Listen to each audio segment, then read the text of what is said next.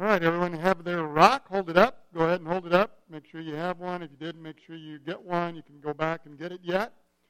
Hold on to this. We're going to talk about rocks today because the Bible does. Lots of rocks in the Bible. Peter was called the rock, Petros.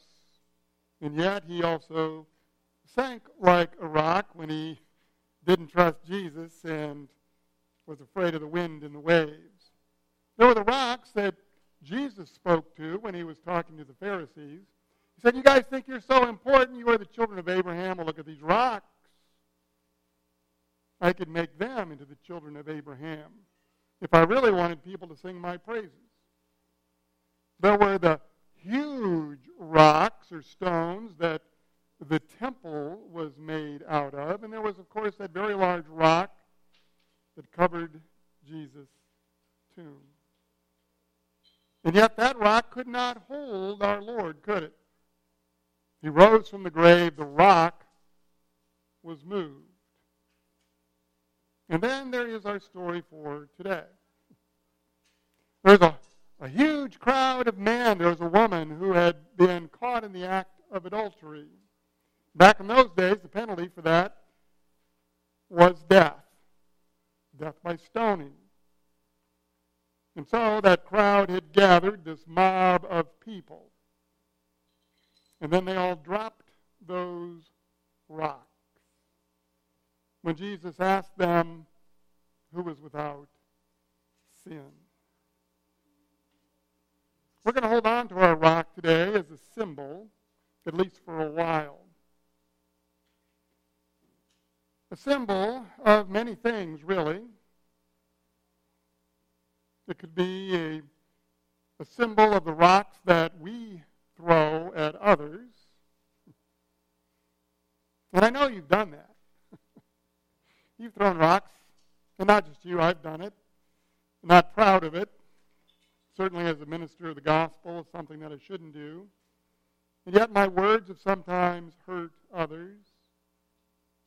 My actions have been less than kind. My judgments, not very charitable.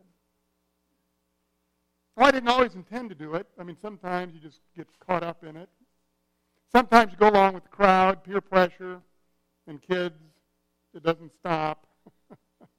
You think, oh, in high school, lots of peer pressure. It only gets worse, really.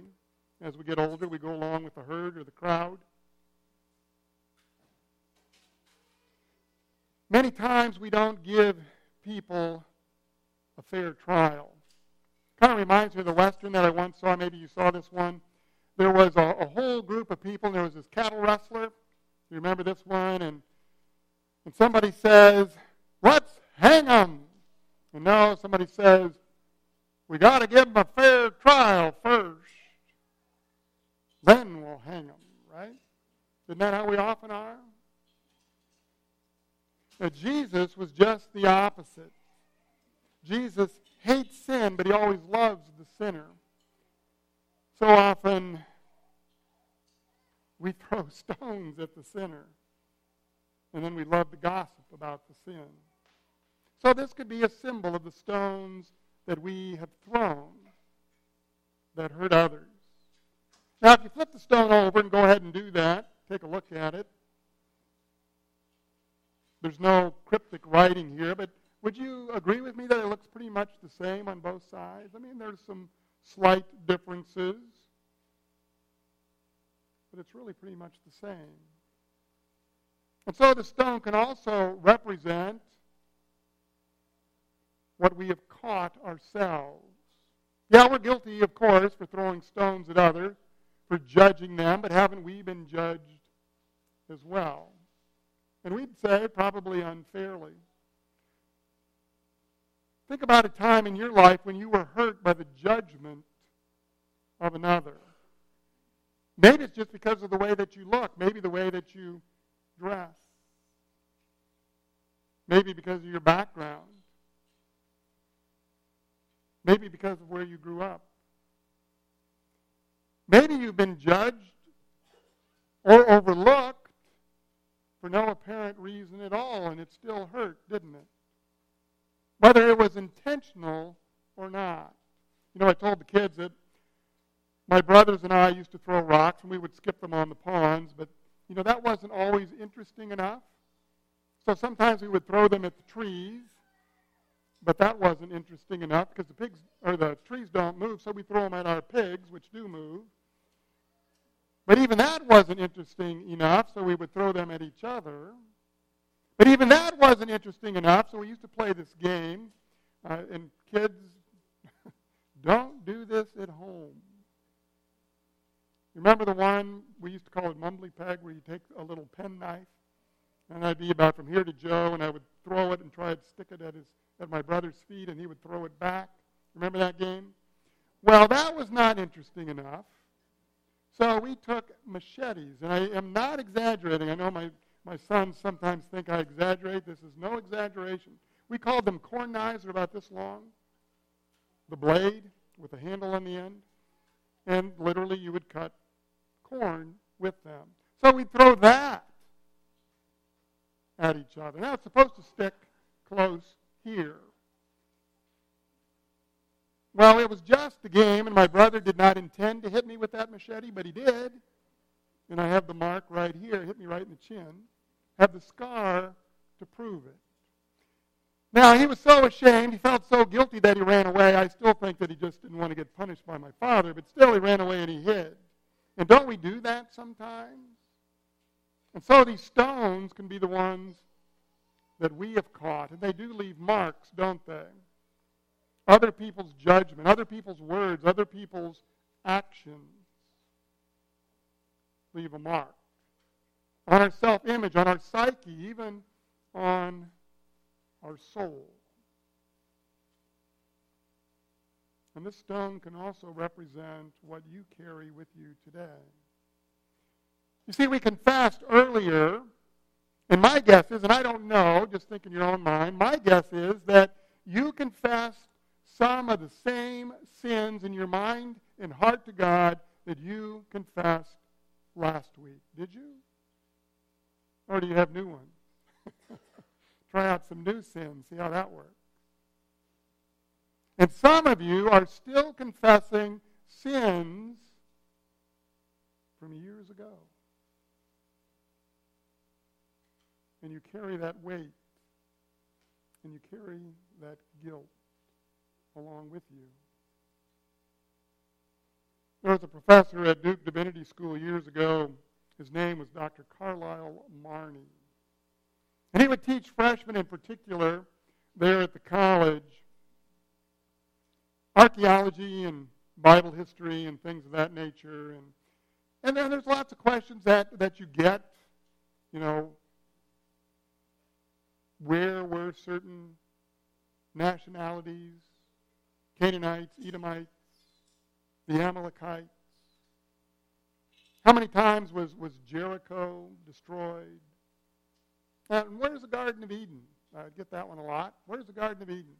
So that was asked, and Dr. Marney, he paused and he said, well, I know exactly where Eden is.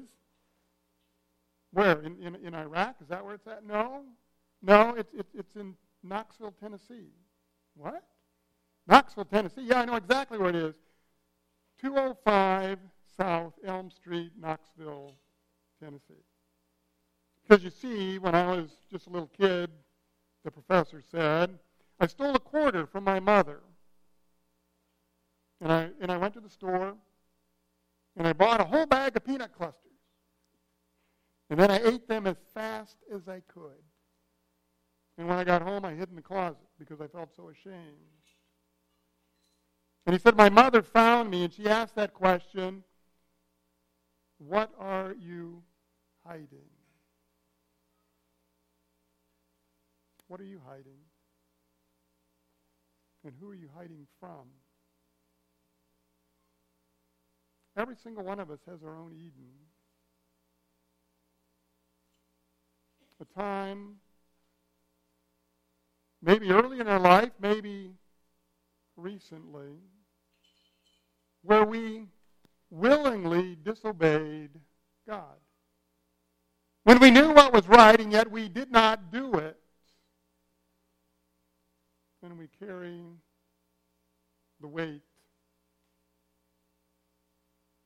of that guilt and that sin. Now, this stone, if you want to kind of heft it a little bit, it doesn't weigh all that much, just a few ounces. But imagine a whole pile of them, and imagine them in a knapsack on your back. And imagine carrying them around with you all day long, every day, every week, every month, every year. We all have these unforgettable sins that we carry around that weighs on us. It weighs us down. That brings us down. Well, the good news this morning, once again, is that we don't have to do that. And so this stone can be another symbol for you.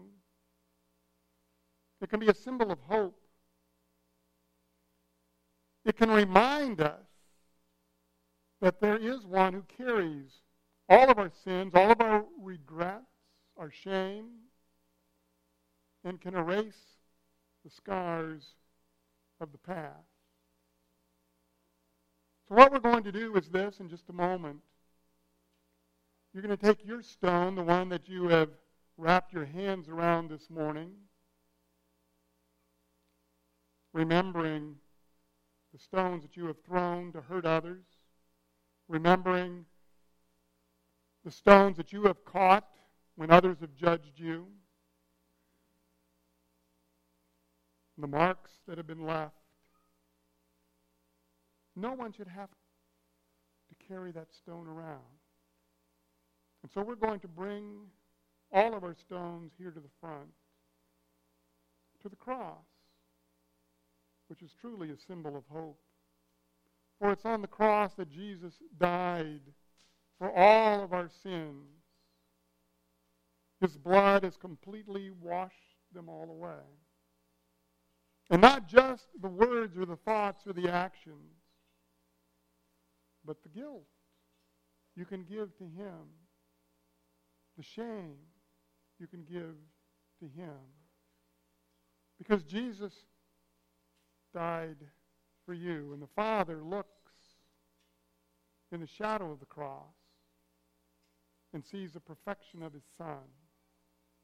So there's no reason to hide. God already knows what you have done. You know, there's an old parable about creation. Adam and Eve were created on the sixth day. And they said to God, can you give us some token, something tangible? It's our birthday, after all, on the sixth day. You've created us. Something that we can look back to remember this day. And so God did in the fable. And he gave them a coin that on one side it said, love. Well, we know what happened after that. On the seventh day, God rested. And as the fable goes, on the eighth day, they couldn't even wait a full day after the Sabbath. And they sinned. And God expelled them from the garden. And as they're leaving, they asked again, can you give us something to remind us that you'll never leave us, that you'll never abandon us? And God said, I already did. I gave you the coin. It says love on the one side. And they said, but love is gone. We have sinned. And he said, just turn it over. And on the other side of the coin is the word forgiveness. You see, that's what grace is. Love and forgiveness are just two sides of the coin of grace. Nothing that we deserve, nothing that we could ever earn, just given to us by our God. And so we're going to come up, Brian, if you would, move the cross. We're going to put it right here front and center. Each one of us is going to come up. We're going to put our burden, the stone that we have thrown, the stone that we have caught, the stone that some of us continue to carry, and we're going to place it here. And we're going to leave this here for the next couple of weeks. And as we see this pile of stones at the foot of the cross, we're reminded that we need not carry the burden anymore. And then on your way out, in the baskets on either side, I want you to pick up a candy kiss. I know it's just a candy kiss, but also a symbol. It's in the story of the prodigal son. You remember when the son had run away. And he had committed all kinds of crimes against his father, even disowning him and wishing that he were dead. And thinking, I can never come back. Maybe I can be a servant. And then my father will accept me. And as the father sees him in the distance, it's the father who goes and runs and greets his son with a kiss. And so this is a reminder that that's how we can approach every single day. God has taken our sin, our guilt, our judging heart, and he has given us a kiss of grace. You know, people ask all the time at the end of the story of today, the woman who committed adultery, the woman in that day who deserved the punishment of death. And Jesus said to the crowd that had gathered, whoever is without sin can throw the first stone, and they all dropped their stones one by one, because they all realized that they were sinners. And the translation isn't even whoever has sinned, but whoever desires to sin, which would be every single one of us. And then Jesus says, go and sin no more. Do you think that woman never sinned again? Do you think you'll sin again tomorrow or next week? I know I will. I know I'm going to continue at times to throw stones, and others will throw them at me. What Jesus is saying is that every day gives us the opportunity that we want the most, and that is to start over. Bring your stone to the front. Ushers, you can start them up. Take that stone, representing sin and judgment and guilt. Leave it at the foot of the cross. Grab God's favor, this kiss, as a reminder that every day, every hour, every moment is a new opportunity to start over. Love and forgiveness, two sides of God's grace.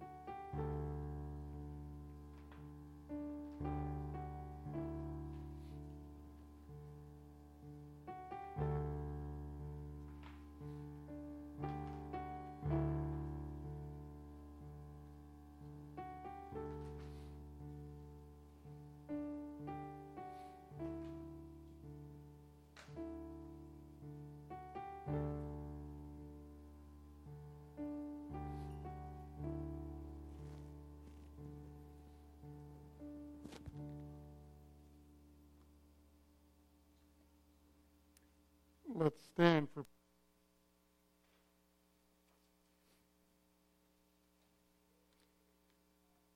Heavenly Father, with humble hearts we bring you our prayers. We remember your acts of kindness to your people through the ages and especially in our own lives. We remember the confession that we made just minutes ago, in which we unveiled those things that we have hid from so many others. You already knew, and yet you loved us, and you have forgiven us. Help us, Lord, as we look to the cross, to see it as a symbol of hope, that we would forget the burdens that we have been carrying as we now give them to you. And so we praise you and we worship you for your goodness. Lord, in your mercy,